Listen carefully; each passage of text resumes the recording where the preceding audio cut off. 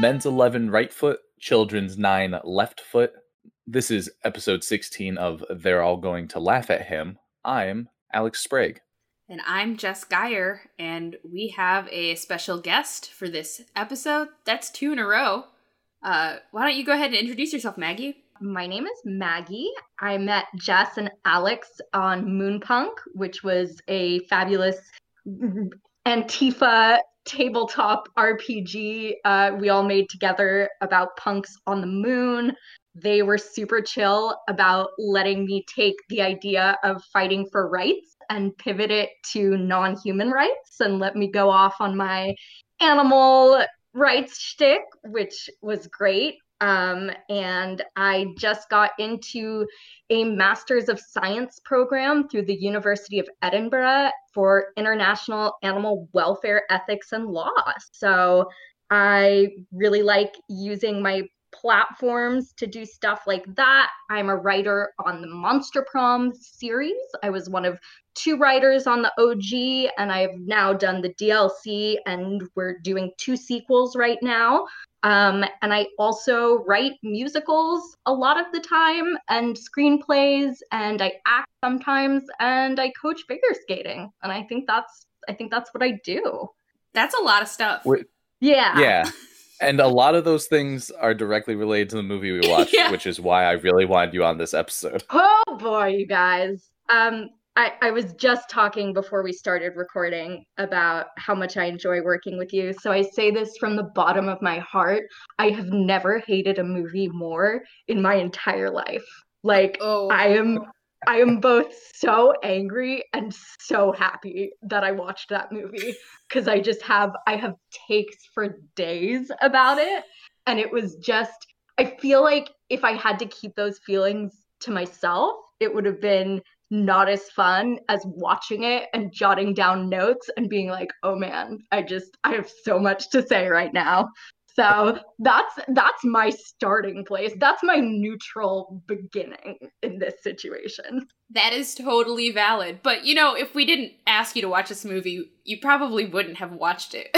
So, sorry.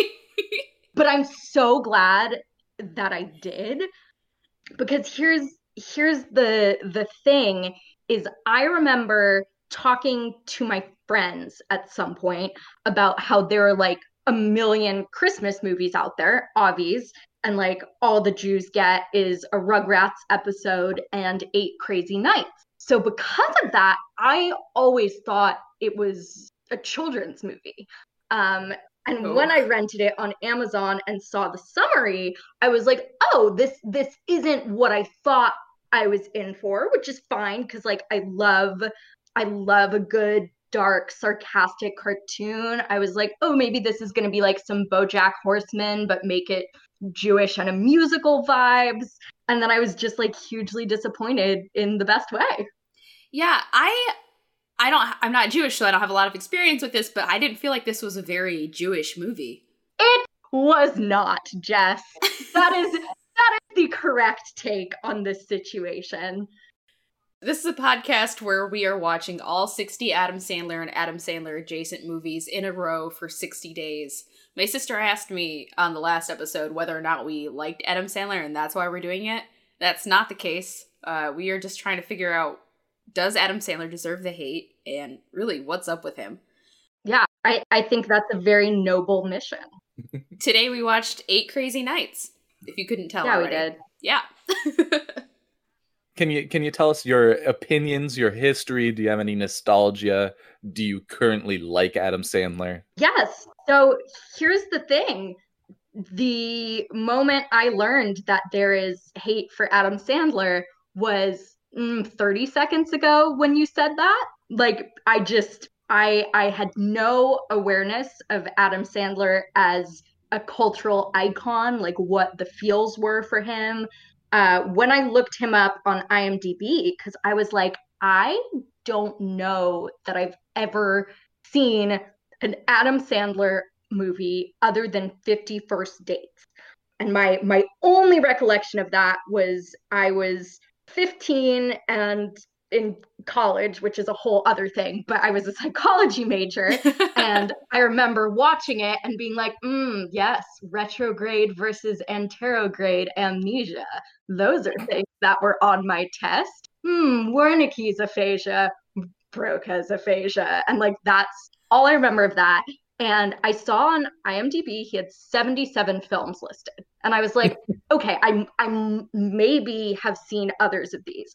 I saw Click at an outing at a summer camp, also around the age of 15. And we all talked through it because it was a field trip at a summer camp.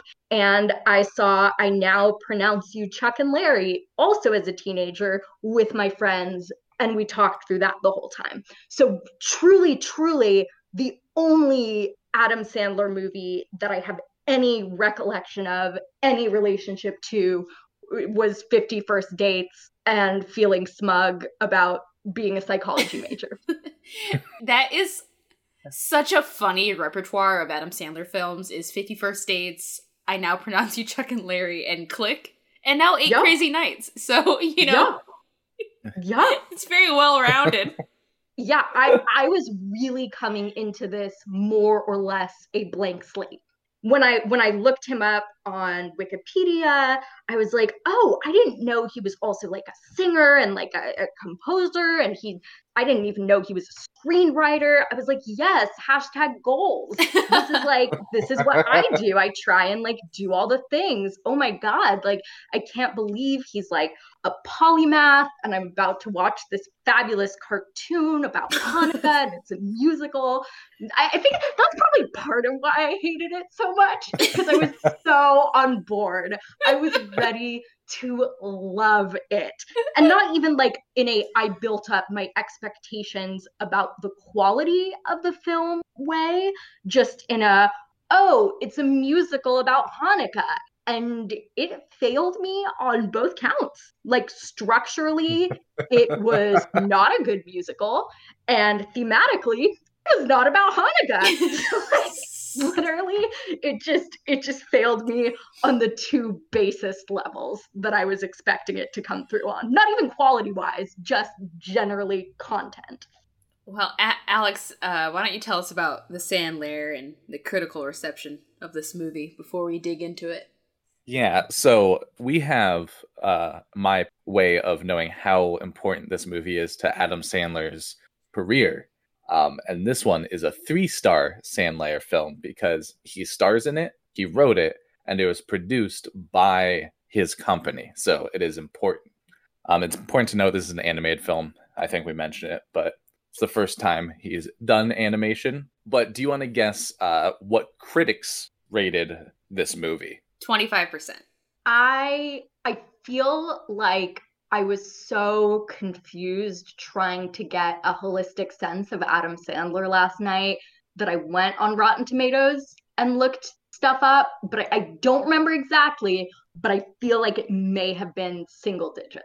It is 12%, which is pretty low. Okay, but again, for context, what did the animal get? The animal got a 30%. And there's no way the animal's not 3 times better than this film. No. But the reception from the audience, they did give this movie a 49%. Oh my God. That's what I would have guessed. I would have guessed around 50% for the audience. I'm in a weird place personally because we just watched Master of Disguise, which is the worst movie I've ever seen. Right. And it's so bad that I kind of, like, I wouldn't watch this movie again, and I don't think it was good. But it was as if I had been, like, rubbing sardines on my mouth and then finally was given like a bologna sandwich. Sure. And I'm like, oh man, thank God it's not Master of Disguise. Yeah, the bar was set super low. Yeah. I might actually like every movie I ever watch in the future because of how bad that one movie was. Yeah, at least this movie had a comprehensible plot. You know, it had a plot that went from beginning, middle, end. It had a character arc, and it had some themes that it did follow through on. Which is more than you can say about some of the other movies that exist out there in the world, and certainly more than you can say about Master of Disguise. Yeah. It is interesting that the themes that they said they were going to talk about by, like, making it a Hanukkah movie were not the ones that they did. That was very interesting. They were, like, 3 Hanukkah references in general in the movie anyway. No, here's the thing. I have so many feelings about this movie as like an obnoxious social justice warrior, as a musical theater writer, as a Jew. I'm recently single and I feel like everything I have to say right now is like what people should listen to and decide not to date me. Because like every single thing is going to be so pedantic and so nitpicky and so annoying, but it's like coming from deep within my soul and it's just how I feel. Jess, do you want to recap the movie real quick so people can follow along? Sure. Wait, but quickly before we do that, can I just really quickly describe my emotional journey of certain beats and then do the plot? Because I feel like if we do the plot first, it's going to ruin this. Yes, let's hear it. Go ahead. Okay, so this was me watching the movie. So once again, I'm hype. I'm like, Hanukkah, animation, musicals. These are my favorite things. First thing that happens is a scene in a Chinese restaurant where it is Mickey Rooney breakfast at Tiffany's level racism. And I was like, whatever Asian actor had to like suck it up and do this voice. And then I was like, no, I bet it's worse than that. It is.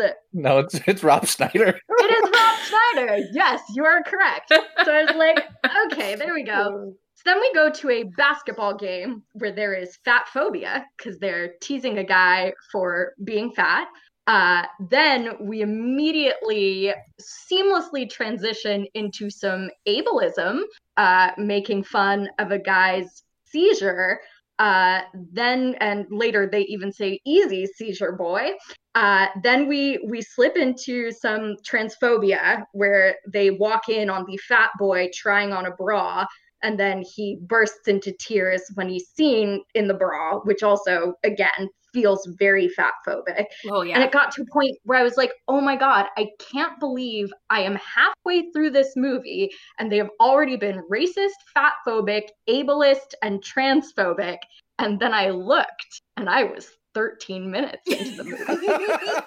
And I was like, oh no, this has been the longest 13 minutes of my life. Like, I know it's kind of old where like those kind of jokes of like, haha, it's a fat dude in a bra were like kind of okay. But like I was shocked at how many intolerant jokes it ticked off within 15 minutes of starting off. Yeah, the weird thing is there's been movies where they pointed out stuff like this in a way that was not like super racist. They had like a very decent homosexual couple in like Big Daddy.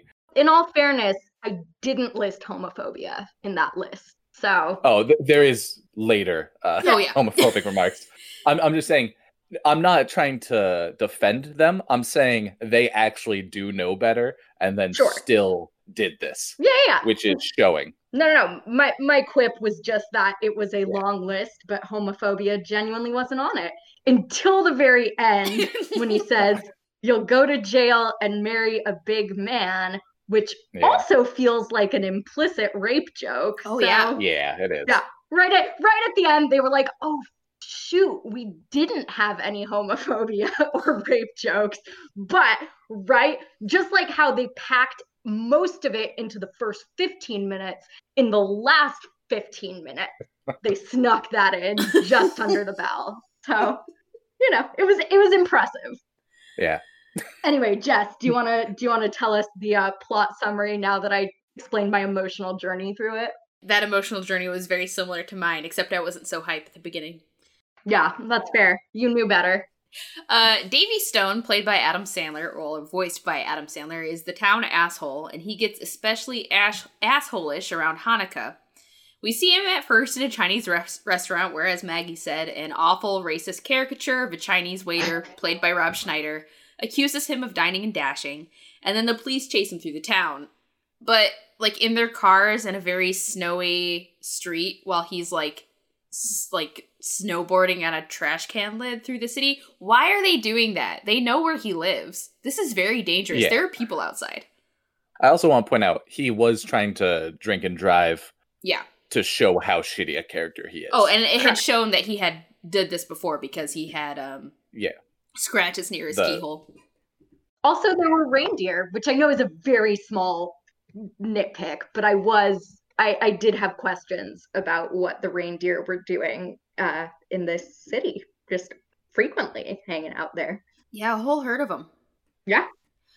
Davy does a bunch of Grinch-like stuff in the town during the chase, like wrapping people up in Christmas lights, and the chase ends where he has knocked over the ice sculpture of Santa and a menorah, and he gets arrested, and his trial's the next day. That's actually pretty fast for the judicial system in a small town during the holidays, and the judge is going to send him to jail until Whitey, played by Adam Sandler, a small 70-year-old man and youth league basketball ref, says that he'll take Davy under his wing. And the judge says okay, but if Davy commits one more crime, he's going to go to jail for 10 years. The first day of roughing goes horribly. That's where we get that fat-phobic joke at the beginning. Oh, and I actually say that right here. There are some pretty offensive fat-phobic jokes in there, and a very tasteless seizure joke, which continues through the movie. Whitey takes Davy to the mall, where Whitey feels the best, and points out like all the stores that make you feel good. And this is where we meet Jennifer and Benjamin Friedman, who are played by Jackie Sandler and Austin Stout. It turns out that Jennifer is Davy's old crush when he was a kid, but Davy's still a big asshole, and nothing really happens between them, and Davy, he's just a jerk still. Going home from the mall, Davy admits he stole some peanut brittle, and Whitey threatens to call the judge, but changes his mind. And when Davy doesn't help him get his car unstuck from the snow, a herd of reindeer, come and help him out like a Disney princess. Mm-hmm. We also see that Davy's trailer, which is absolute garbage, it's trash. He has like this tiny TV that barely gets signal or reception, and no heat because we can see his breath. But he does have a picture of his parents and an unopened card from them. We also see that Whitey does a lot of things around town and is treated like absolute garbage by everyone except for Jennifer and Benjamin. He's trying to earn the 35th annual All-Star Patch, which is like a good citizenship award voted by the town and given during the All-Star banquet. Then we get a scene where Whitey is babysitting Benjamin and tries to teach Davy and Benjamin the rules of basketball. And Davy is still being an ass, and when Whitey tells Benjamin that it's just because he can't play basketball anymore, Davy denies it and says he could still beat anyone, and he ends up proving this by taking a bet with the people who are playing basketball, ends up playing with Whitey, and then Benjamin on his team, and he's actually very good, inexplicably still, and helps Benjamin play, and they win, but Jennifer gets mad when she walks in and hears Benjamin trash talk. One of the basketball players that Davy beat burns down his trailer, and Davy only manages to save the card from his parents. He goes to stay with Eleanor, also voiced by Adam Sandler, and Whitey, who are brother and sister, and he learns to get along with them and is actually being nice for once. But when Whitey tells the story of what happened during the JCC Miracle Game when Davy was a kid, during which Davy's parents died in a car crash, Davy takes out all his anger on them and is a shithead again and leaves. I do want to point out, his parents die in a car crash that was not their fault. A truck goes through black ice and hits them head on. Yes. But he hates Hanukkah. Yes, because it happened on the first night of Hanukkah. Mm-hmm. And he never cried it out. They show that he was completely, his method of grieving was just being a dick. Davy ends up breaking into the mall and, screaming for Jennifer. And all the mall mascots and logos come to life and tell him to cry it out and read the card from his parents. And he does. The card says some nice stuff like, never change. Okay, I have to admit, I did tear up at this point. I did get a slight water in the eye. Nothing left, though. So that's a half point in the cry department. I feel so stupid. I liked... Here's the thing. That was the first song, other than his introduction song, that really served a purpose dramatically.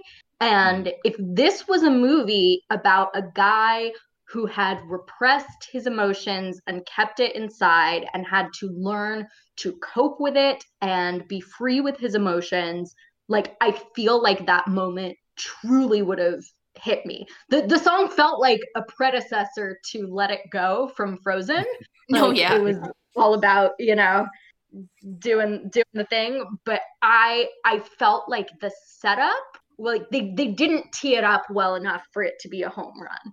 And I don't sports, so I don't know if that's a mixed metaphor, but no, that you got that one. Okay, the police come in after he reads the card, and they find that he broke into the mall, and they try to arrest him, but Davy gets away.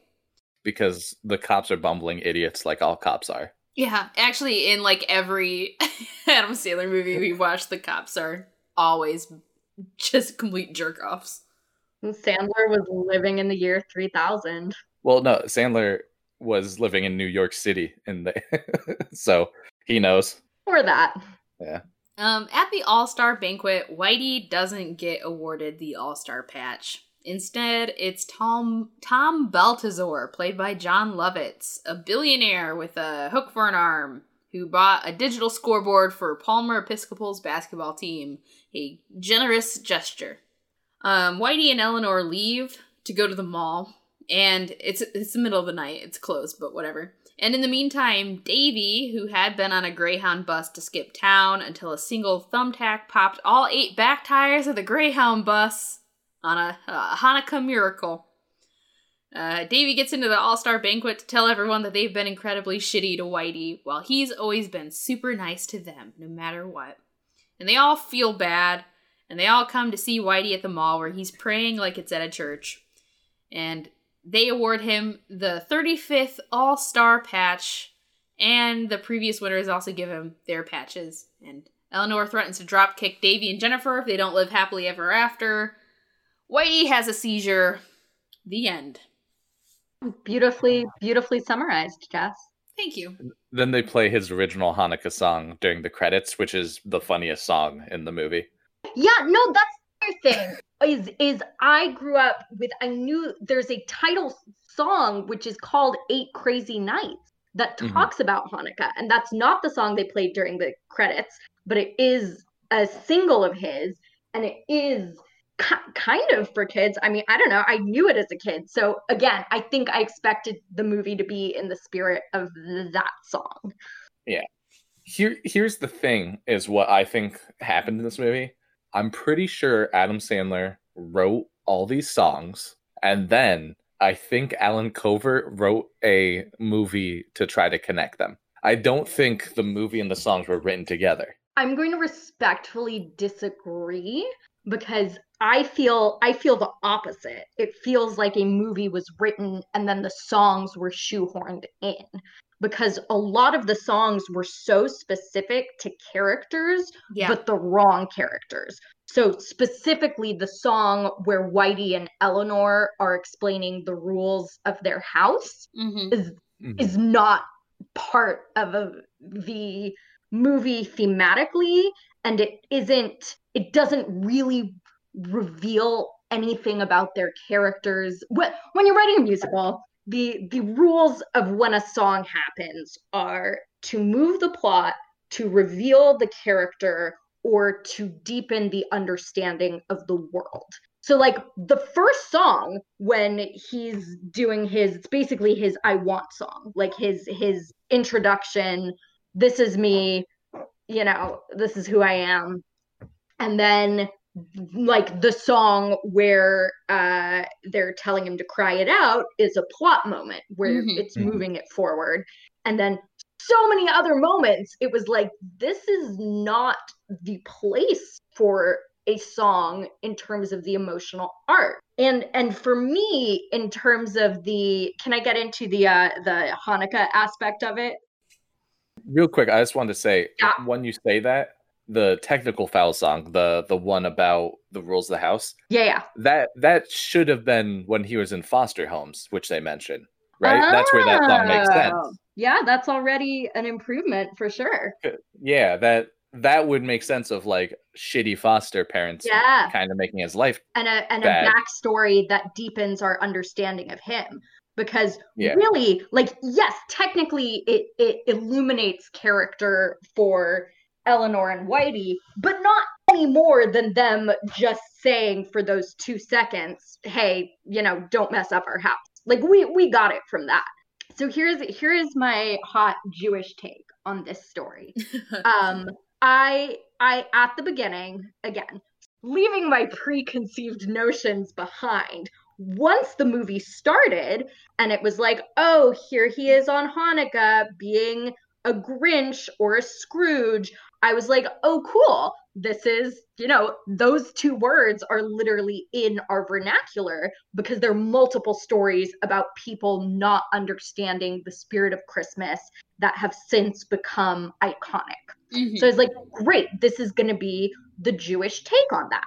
And to me, like the inextricable point of these not understanding Christmas movies is people not appreciating and internalizing traditions that have been passed down for a long time and the morals and goodwill that go with it. So, you know, in A Christmas Carol, you know, you think about the imagery and what it looks like and, you know, the way the ghosts of Christmas look Christmassy, and it's all about Christmas past, present, and future. With the you know, Tiny Tim story, it's all about, you know, family, and in general it's about generosity and sharing and giving people time off for the holiday. So all of these things, from my understanding of the Goyim, is like what Christmas is about.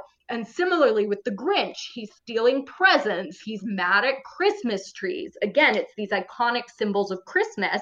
And then he realizes that they're singing Christmas carols and all this stuff even without the presents. And once again, he realizes that it's about the spirit of community and this and that. So for me, Hanukkah, for those who don't know, Hanukkah is the festival of lights, and there are 8 nights, crazy or not. These nights were not crazy. I've had crazier nights just trying to obey the curfew this week.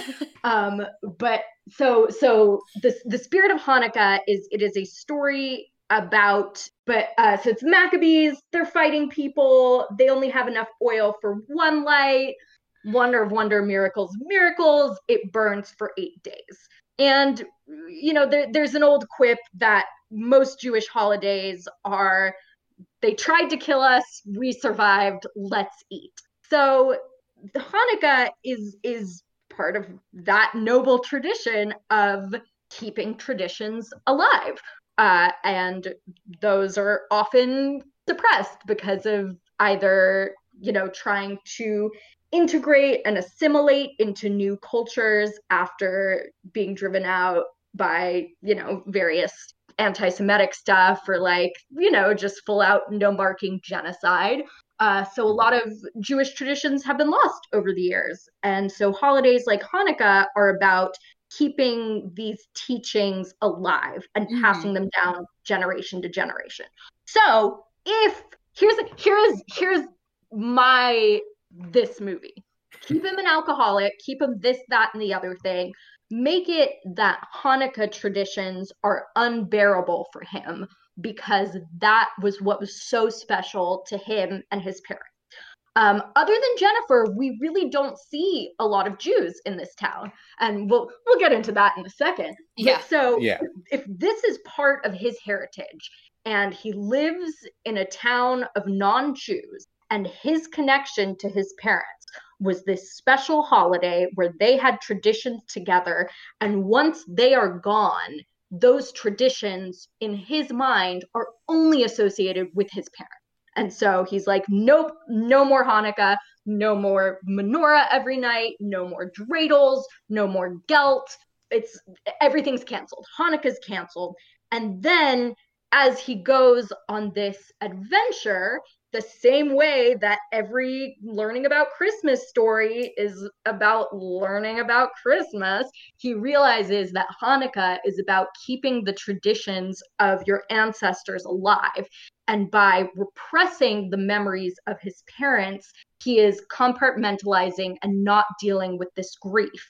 And he needs to confront the grief. And this is where Cry It Out would be more powerful, and use these traditions to keep the memory of not only his ancestors alive, but his parents. And to take this holistic concept of a holiday that is about keeping ancestors' traditions alive and take it in microcosm and make it about keeping the memory of his parents alive.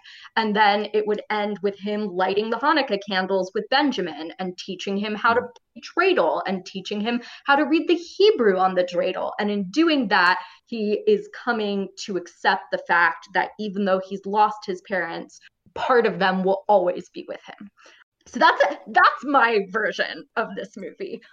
And we didn't see dreidel, we didn't get the Hebrew, we saw menorahs briefly, but we didn't get the lighting of the menorahs. And again, all the Christmas movies, you get some sweet Christmas carols. So I wanted like klezmer music, like I love Jewish music and a lot of people aren't familiar with it. And I feel like we got that klezmer sound hilariously enough, like in the last song where he's convincing people to give Whitey the patch, which makes no sense to me as to why that is when the Jew music kicks in. But yeah, I would have the same way that all the learning the spirit of Christmas movies are about the spirit of Christmas. This felt like it could have been any day of the week. It could have been any holiday that his parents died on. It could have been, the 4th of July, and now he doesn't want to celebrate the 4th of July. Like it had nothing to do with that. And what's so weird is the biggest, you were saying there's an arc, there are themes, there's character development, and all of that's true. But so much of it is centered on Whitey, who is not Jewish, has nothing to do with Hanukkah. Like, this is just not a movie about Hanukkah. It's a movie about this basketball coach. And I have a theory about that. An animated film takes so many people in so many different studios. Happy Madison Productions is not an animation studio. And I looked up all the production companies that were involved in this. So I'm going to read this. It was the Iron Giant people, I can tell. Yeah, it was. But I'm going to read straight off from the Wikipedia here, the section on production, and I think it does give us a little bit of insight here. Oh, I'm excited. The film was animated by Anvil Studios, A-Film, A/S, Bardell Entertainment, Golden Bell Animation, Marina Motion Animation, Spaff Animation, Tama Production, Time Lapse Pictures, Warner Bros. Animation, YR Studio, and Yowza Animation. So I think that this film, if you wanted to make a film that was about a Jewish holiday, you have to realize that the film is going to be really for a target audience of Jews. But if you're having focus groups and you have this wide amount of studios working on something and they're showing it to a bunch of people and they're making changes throughout, people who are in focus groups they're probably going to be majority non-Jewish, and they're going to not like that stuff. And then the production, the producers, they're all going to start making changes, and then you're left with this. Yeah. Is that what happened? Maybe not. It could have been a movie that should have had 5 dozen more rewrites, and this was like a second draft. I don't know. But it seems like there were way too many hands on this movie, and it just stripped it of everything other than making it what was basically a Christmas movie again. Yeah. Yeah. I have a theory about this movie, and it's that Whitey and Davy are the same person. And they're both Adam Sandler, and this entire thing is Adam Sandler trying to get over some very deep felt feelings about how he's not good, because both these people have two sides of who Adam Sandler is. He's seen a lot as a Jewish man who's not well liked. The movies he made before this were people making fun of him. He's gross and bad and Davy. And then what he does is supports his friends to make movies this is the Whitey side. He is a commercial success. I mean, he's doing these shitty odd jobs for people throughout the thing. Yeah. But people still shit on him. And then Whitey prays at the center of capitalism for more money in order to get things done, basically. Yeah. And they don't even ask. I like the fact that they don't ask any of these brands if they can be in the movie, because it makes me seem, in my mind, like this whole thing is him saying, like, I am going to make a lot of money because either way I'm going to get kind of shit on, like literally and metaphorically in this. And I don't think it makes it a good movie, but it is interesting to think of Adam Sandler writing this movie about his own experiences and being like, I was a shitty alcoholic at one point and everyone hated me for that. I think the theme of addiction is huge in this, as it has been in several of his movies. And it really shows, in my mind, the like idea that he didn't make an alcoholic character who's likable or like who is actually has like a heart of gold in the beginning. Mm-hmm. He's just a shitty person. He never really reconciles his alcoholism. Like we really never, that gets dropped. It's kind of he's good now, but we don't, or I didn't notice that we never really see him struggle to quit drinking or make an effort to quit drinking. It's just kind of, he's a bad person and you can tell because he's drunk driving, and then he's a good person. So we're not going to talk about alcohol anymore. Yeah. I'm still like, the ending was too shoehorned in. I wish they had changed it, because I'm like, he shouldn't have gone with the girl, of course. Yeah. He should have gone to jail, and then he should have had to go to rehab. If the movie had a scene at the end where it's a year later and he's like out on parole teaching the local basketball team with Benjamin as one of his students, it could have been an okay movie. Also want to interject really quickly that when you said that was all like super deep and I was into it as like a psychological analysis, when you said your theory was that Davey and Whitey are both Adam Sandler, I thought we were moving into a time travel theory, and I was so excited. I was like, I cannot wait to hear how this plays out. But then it was just a really introspective character study about Adam Sandler as a person. But like, what if Whitey is Davey from the future, you guys? And he had a terrible teleportation accident that gave him a big foot and a little foot. 1,000%. And so short.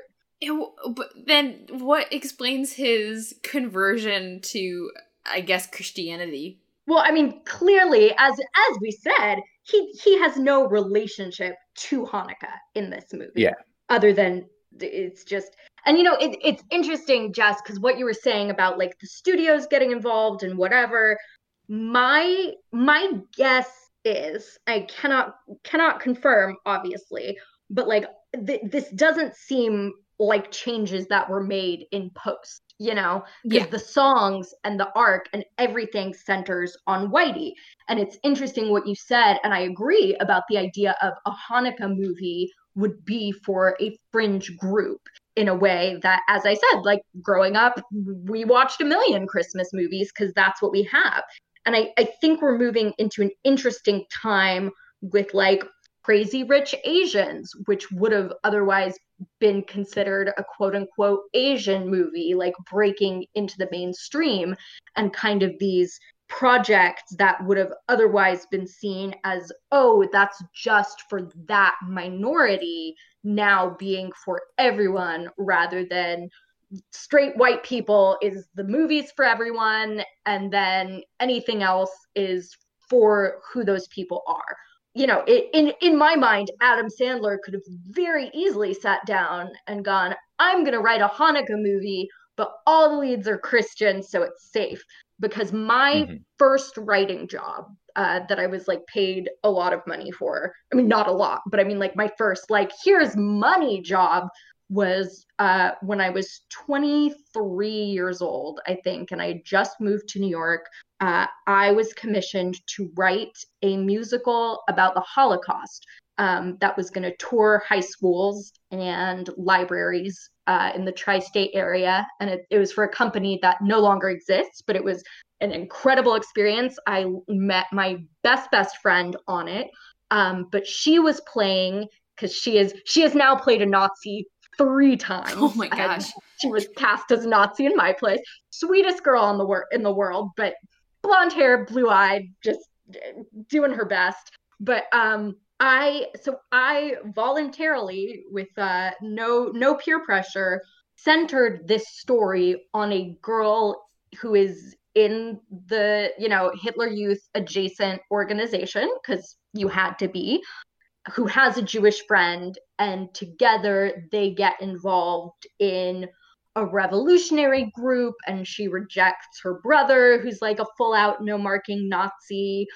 And this group is mostly Christians who are standing up against this, with some Jews, because my logic was also in that world of kids don't understand or want to understand Judaism necessarily, but if I give them Christian characters to relate to and follow, then they can get hooked in on it. And then after I had written it, at some point they said, oh, now we want it to maybe tour synagogues instead.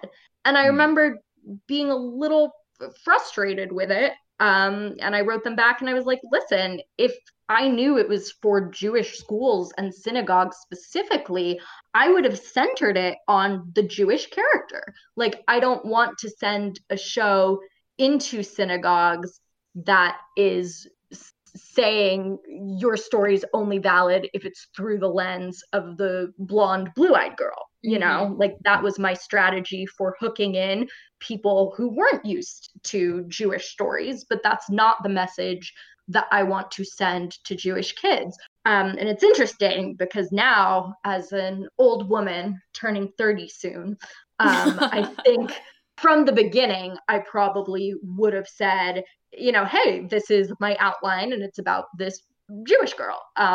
And again, no one told me to do that. That was just my own internalized concept of how much Jewishness people are willing to watch. And if you think about most of the, not maybe most, but if you asked me to name the 2 most iconic Holocaust movies I could think of, I would say Schindler's List and Sophie's Choice. And both of those are centered on non-Jews and their role in the Holocaust.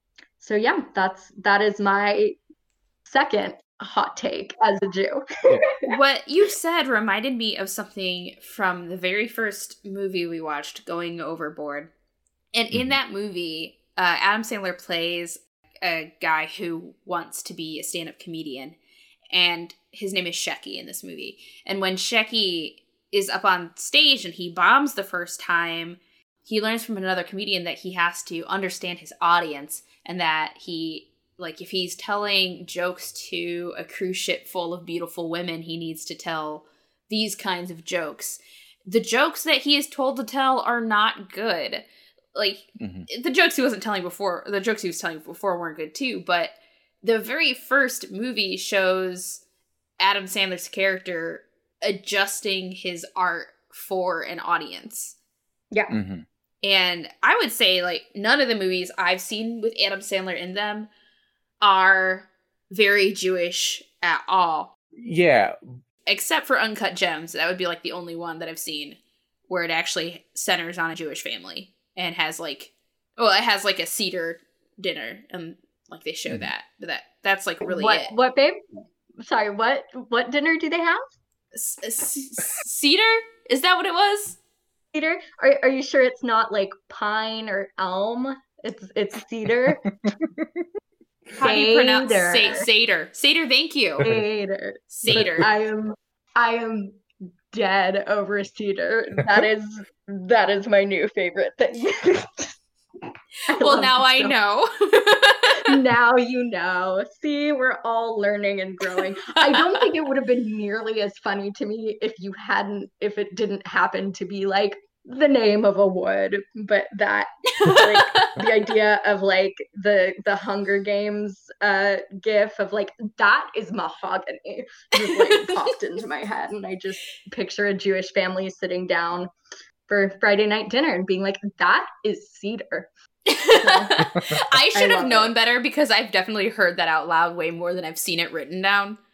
Yeah. Okay. As I said, I just learned how to pronounce Antifa last night. So no judgment, just enjoyment. One thing I do want to point out, because I'm now, I think, the greatest Adam Sandler historian in the world. Yeah. Sandler was very popular on SNL for his singing, and specifically when he sang the Hanukkah song, the original version, when he was like 27, 28. So I think he was thought of in his early career as very Jewish. Yeah. Because he was known as like a Jewish cast member of SNL. And it seems like for a long time, that was a very core aspect of what people saw of him. And in my childhood, I didn't think that because I didn't watch this movie when I was a kid. But like most of the movies I did watch of his didn't involve him being Jewish in any form. In fact, I think I can specifically remember him celebrating Christmas in several movies. Yeah. I'm not saying like he became older and rich and then stopped being Jewish. Because like I know his wife converted to Judaism and stuff like that. But at the same time, like I think no one wants to be pigeonholed, you know? Yeah. Like everyone wants to branch out and not be thought of as like, oh, it's the blank person, you know, you just want to be the writer or the actress or whatever, not the Jewish writer, the Jewish actress. So yeah, again, and as I said, I feel like truly in recent years, we have just now begun to explore the idea that movies featuring minorities are not just for minorities. And I don't think that was a conversation back then. We should definitely do that more often too. I mean, as you can tell by my mispronunciation of Seder, like I feel like I try to explore other cultures a lot. I know like jack about Judaism. Because one of the only holidays that we're ever taught about in school, like one of the only Jewish holidays, is Hanukkah, and that feels like the most Christian friendly holiday because it's right around Christmas. It's the Jewish Christmas. It's not what that is though. Yeah. But that's that's what a lot of, I'm not Christian, but that's what like a lot of people are taught basically. Sure, and you probably don't know this part of it. Hanukkah is not a big deal for the Jews. Yeah, I do know that. In terms of religion. Yeah, once Christmas started being super commercialized, they were like, oh no, Jewish kids feel left out. Here, have some freaking 8 presents. You did it. But I would also, like to say in terms of your experience of Jewishness, my family is like 100% both sides, 4 grandparents, 8 great-grandparents Jewish. They're also from Texas. So their experience of Judaism is very much like, we're not going to do this so much because of the KKK and stuff. My mom is absolutely as likely to pronounce Seder Cedar as you are. Like we did not do any of that. Like we didn't have Shabbat. There were some holidays that we did with our neighbors. Both my parents are atheists. They raised me saying, we personally don't believe in God, but a lot of other people do. I got super into the Holocaust as a kid. Not like a pro-Holocaust way, but very fascinated by it. Of course, my next door neighbors, Bubby and Zadie, were both Auschwitz survivors. So they had the tattoos on their forearms, and we talked about it. And also, I was just jealous of my friend who went to Hebrew school and could read backwards. And I was like, hey, I want to learn to read backwards. So, whereas all the other kids I knew were being dragged to church or dragged to Hebrew school, kicking and screaming, my atheist parents were like, okay, we'll drive you to Hebrew school if you want. So I went to Hebrew school for a little. Then there was a JCC shooting, anti-Semitic shooting when I was around 8 or 9 years old. And my mom yoinked me out of Hebrew school super quick. because she was like, you are not going to die over something we don't believe in. And then eventually I found a private Hebrew school tutor. And so I was prepping for my bat mitzvah and really got to a place where I was like, yeah, my parents called it. Like, I really don't believe in this stuff. And I kind of just wanted a big party with presents and attention and money and this, that, and the other thing. But since I don't believe in it, I'm going to recuse myself from this and not have a bat mitzvah, which was a dumb choice. And I am so mad at my 12-year-old self for being that moral, because I should have gone for it, taken everyone for all I could, and ran. But so that is my Jewishness. I'm a member of an incredible group called Jews for Racial and Economic Justice. That got me put on a list earlier this year of Jews who hate white people, which was fun because I was there with both some of my climate activist heroes and musical theater writers. And I was like, wow, like I always wanted to have a connection to these two groups of people, and here it is. But yeah, so I know a lot about Judaism in a way that my parents don't, in a way that my sister super doesn't. Her nickname for her boyfriend is Bubby, and it makes me so uncomfortable because I grew up with my grandmother figure being called Bubby. So every time she says that, I hear grandma. But she just has no relation to the identity. My play I was talking about that I wrote for that children's theater company actually got me a scholarship to go to Poland and tour some of the concentration camps with a survivor of the Dr. Mengele experiments, who I don't know if you know who he is. Yeah. She's a very fascinating dude. She was a very lovely woman. It was like 40 people, and I was one of the only Jews on that trip. And I definitely had a very different experience there than anyone else, I think, because I had a couple people who I'd gotten close with, like, want to take selfies with me at various points just to, like, remember our trip together. But it would be, like, while we were at Kwasov or Auschwitz-Birkenau. And I had to be like, no. And I was in there's a big book of names. And obviously my last name is Herskowitz, which is super Jewish. My mom's last name is Hecht. In this book of names, there was a Magda Hershkovitz. There was a Bela Hershkovitz, which is my sister's name, basically. Her name's Bailey. My cousins are Max and Leah Herskowitz, literally multiple of those in the books. And I was sobbing.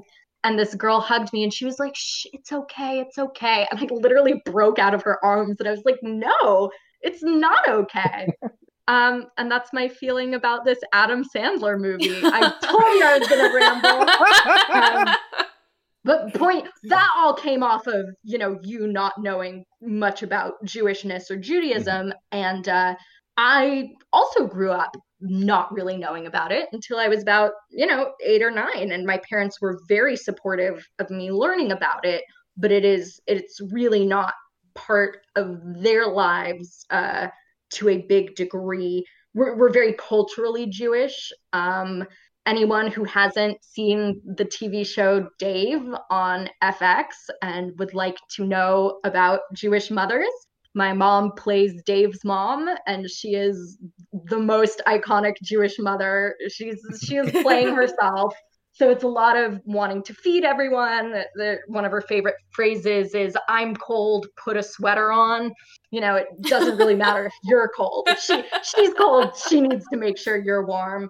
We use Yiddish in my family. There's a lot of Jewish jokes. But yeah, it's interesting because there's cultural Judaism and then religious Judaism. And I never knew how culturally Jewish we were, because I thought of us as like the not Jews compared to a lot of the families who lived around us or who were our friends. And then I got to New York and my friends had to ask me like what Mishigas meant or what chutzpah meant or what Suris meant. And I was like, oh, are we Jewish? I'm like, I never realized that my family was Jewish, but here we are. That is why I'm really disappointed now. I'm extra disappointed that this movie isn't really a Hanukkah movie, because Yeah, you that's what I'm said that saying. it should have been like about carrying on traditions. It's so sad to me that anti-Semitism prevented your family from really being in touch with that. I think it's so important to be connected to your cultural heritage, if not like your religious heritage. Yeah. But this movie could have been something very interesting and something very educational and something very special, even with the crude jokes. I mean, the crude jokes are one thing. You could even, I don't think you should have the homophobic, the racist, the everything jokes in here, but Sure. What you meant though, like a sardonic, right, dark humor. Yeah, you could have all that and still have that movie, and it could be something that could teach other people about this too, and not just like it could teach everybody a little bit more about this. We do need more movies, like you said, starring cultural minorities and showing that they're not just for, it's not just for Asians, it's not just for Black people, it's not just for Jews. It's something that everyone can enjoy and learn from. Yeah. 1,000%. Also, I just want to jump in. I forgot one of the things that made me hate this movie more than I already hated it.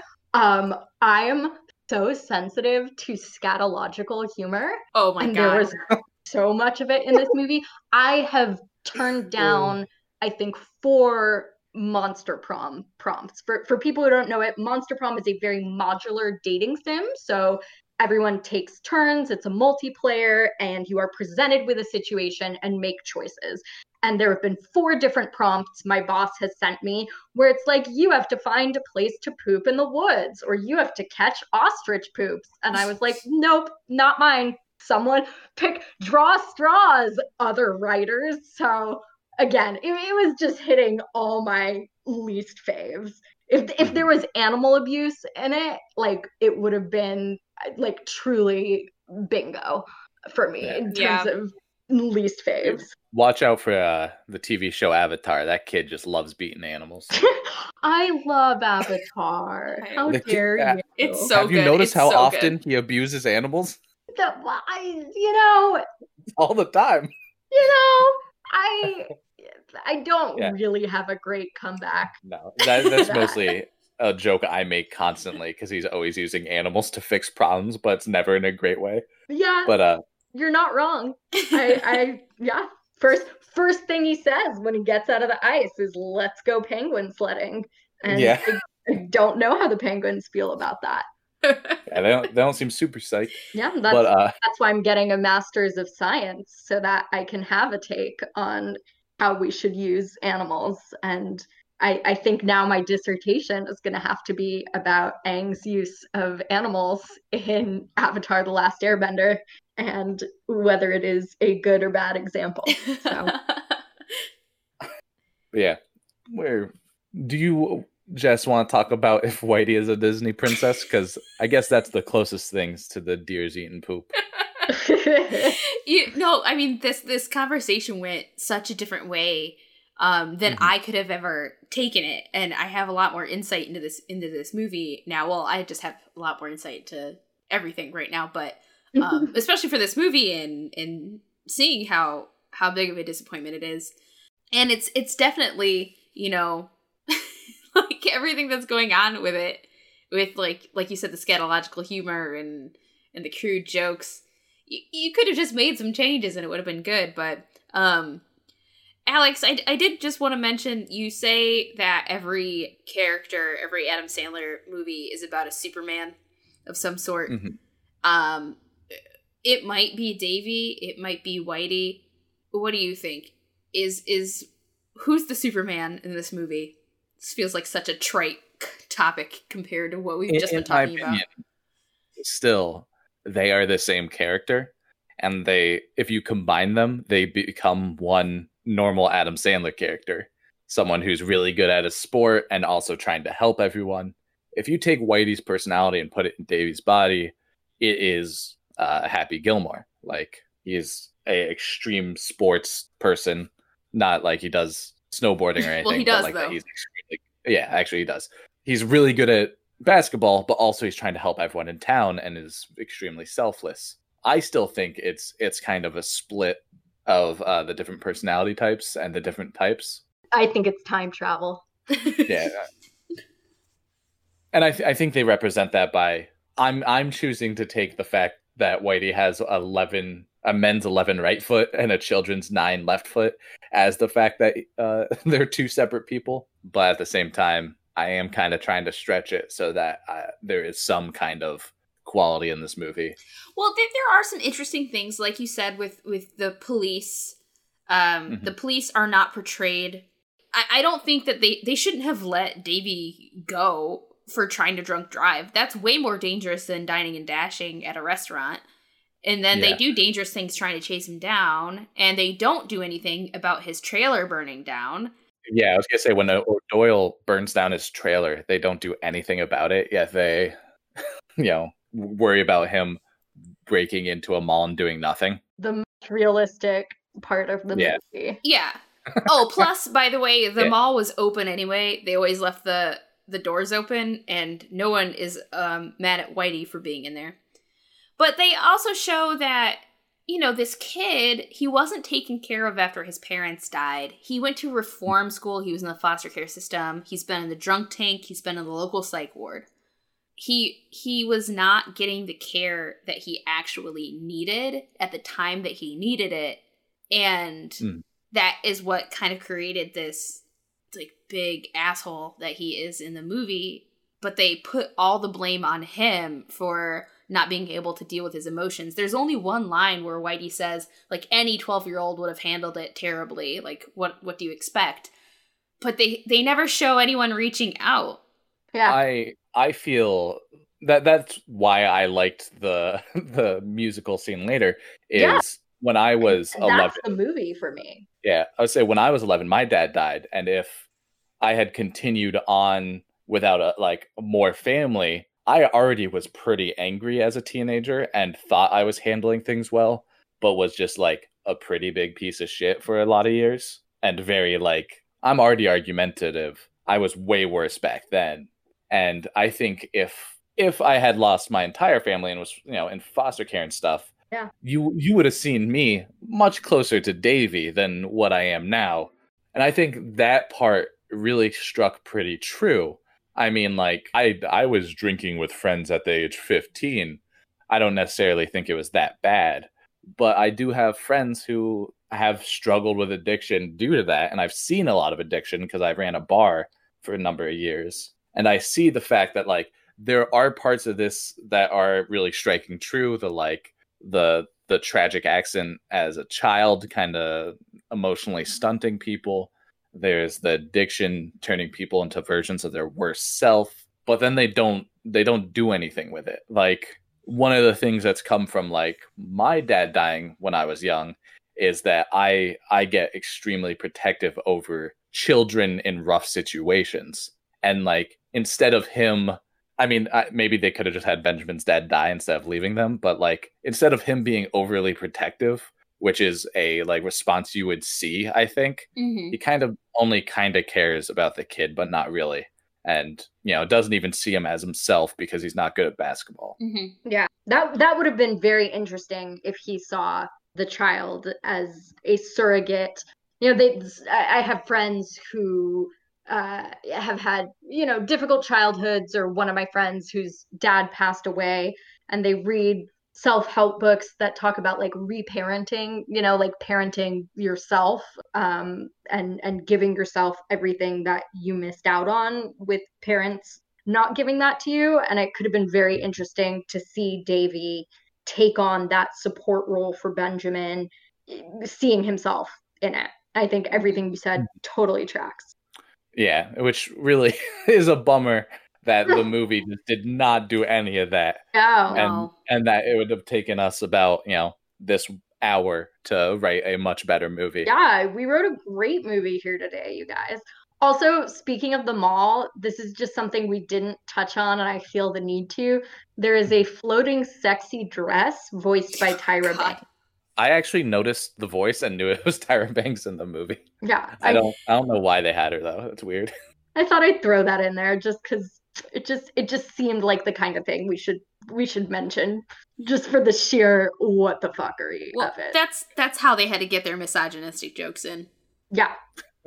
Oh yeah, they didn't have that. Well, never mind. They already did. Well, you know, But, it's interesting because one of the things I wrote down, but I was like, there was so much going on that I didn't squeeze it in. The one joke that for me was explicitly misogynistic was when he's talking about, you know, there's the sugar-free diabetes jokes, which are already not Yeah. great, and then he says her butt isn't sugar-free, but it didn't, haha, no pun intended, it didn't bother me because Whitey instantly calls him out on it. Mhm. And the joke is an example of like, oh, he's a jerk and he's not respecting this woman. And I felt like that was the only shitty joke that was from the perspective of like, oh, he's an asshole. Like kind of, you know, the Always Sunny Yeah. in Philadelphia thing where they say Yeah. shitty things, but it's because these people are such jerks. Whereas Yeah. it felt like the fat phobic stuff and the ableist stuff and the transphobic stuff weren't like, oh, look at him being a jerk. It was like, oh, look how funny it is if a guy is in a bra or a guy is fat or both. Yeah. The real bummer part about that is not only does it, when Davey makes the jokes, there's a tiny bit of you that could be like, well, it's this asshole making the jokes. But then they like follow up on it in a random scene to make you know that like they're like, yeah, no, this is a joke and we're making fun of these people. Yeah. And you're just like, come on, you just don't add that scene in, and you get like a second of me being like, well, maybe they don't. Yeah. But they really make sure that you don't have any ability to defend their shitty jokes in this movie. It's very clear that it is not Davey's perspective, it is the movie's perspective. Yeah. That's one of the problems with these Adam Sandler movies that I've seen. Although we've seen movies where they are good about this. We've seen movies where characters are called out on their shittiness. We know that they have it in them, which makes it all the more disappointing. So that's one problem. And the other problem is that they just don't follow through on the themes that they set up at the beginning of movies. I feel like so many of these movies, with a couple exceptions, could have done better with a couple more rounds of rewrites to make it more consistent and just follow through on some of the actually interesting things that they set up at the beginning. Do we think that the whole thing of Whitey praying at the mall is a jab at the commercialism of Christmas? 100%, because the only Christmas symbol we ever see are all of like the really gaudy lights and Santa, which is not, you know, if we're talking about the true meaning of Christmas, it's not that, but it is. Yeah, I don't have a take because that was the point at which I like had my mouse hovering to just see how long was left in the movie every minute. So like at that point I was just really excited for it to be over soon. But if that was an intentional, you know, jab at capitalism, you know, I'm all in on that. So I hope you're right in that take. But they didn't follow through. They've been anti-capitalist in a lot of movies, so I'll hope for that. Do we think there's any symbolism in the fact that one of the main characters is named Whitey? No. No? You know, I'm just so exhausted by this whole movie. You know, Jews have a complicated relationship to whiteness because we were historically and in many countries still considered not white, but we now in America benefit from white privilege. So at the beginning, I was like, is this a statement about like he lives in a small town, he's one of the only Jews, like there's a different standard for whiteness compared to the non-Jewish population. And then I was like, maybe this dude's name is just Whitey. I don't know. Like it didn't it felt like it could have been thematic and then it wasn't. So again, I don't know. I don't know what they were thinking on so many levels. Yeah, there's a lot of issue trying to suss out what you mean when you make just an incoherent kind of thematic story. Oh, but you know what? I wrote down one positive thing that I would like to share. So my one positive, because there's just not enough time to get into my feelings as a lyricist. Like we didn't Oh, yeah. we didn't even touch on that, and I think that's fine. I think that would be a separate podcast. But I will say the one lyric that I really appreciated was he described himself as snowmobile stealing, no, 'tis the season feeling. And I thought that was lovely. I thought that was a great feminine rhyme. I thought it was funny and coherent, and it scanned correctly on the music, so I wrote it down. So that was the good part of the movie for me. The one good part. Yeah, so weird stuff about the man loving malls. The lyrics were sometimes okay. Oh yeah, I forgot about that poem about the mall too. That was weird. Yeah. But again, that was about the commercialism and hallmarky Yeah. nature of Christmas, the holidays. Another thing is, yes, I noticed the character names end in an EY still. Every Adam Sandler character still does. I don't know why yet, other than it's diminutive. Dang. That's what I think it is.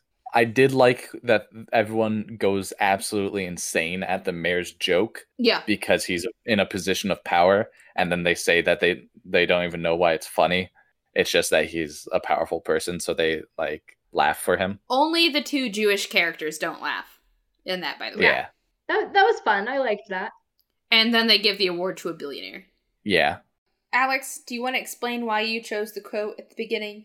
Yeah, the men's 11 right foot, children's 9 left foot. One, there's no quotes in this movie that are funny, so I picked one that might mean something. And this is about Whitey's feet, and I thought the biggest symbolism I got out of this movie was the fact that they seem to be two halves of a character, and this was supposed to show that off.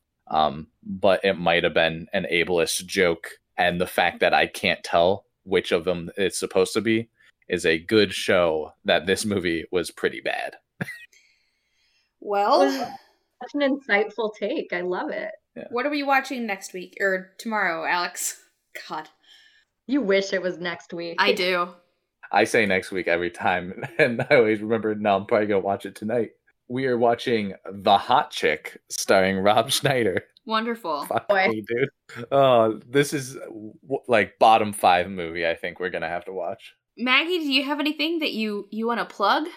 I am working ongoing on a project called Witch of the Wilderness, which is my new game studio that I founded that's supposed to be like intersectional feminism, and it's body positive, and we have characters of all shapes and sizes, and the game will ultimately raise awareness of and funds for climate justice organizations. And I am excited about it. It sounds very intellectual and boring, but it's about witches and there's magic and it's a dating sim, so it's sexy. So I promise it's going to be fun. I thought it was going to be on Kickstarter last year, so I don't know when that's going to be a thing, but if you want to follow along on our journey, Twitter, it is at Witch Wilderness or www.witchofthewilderness.com.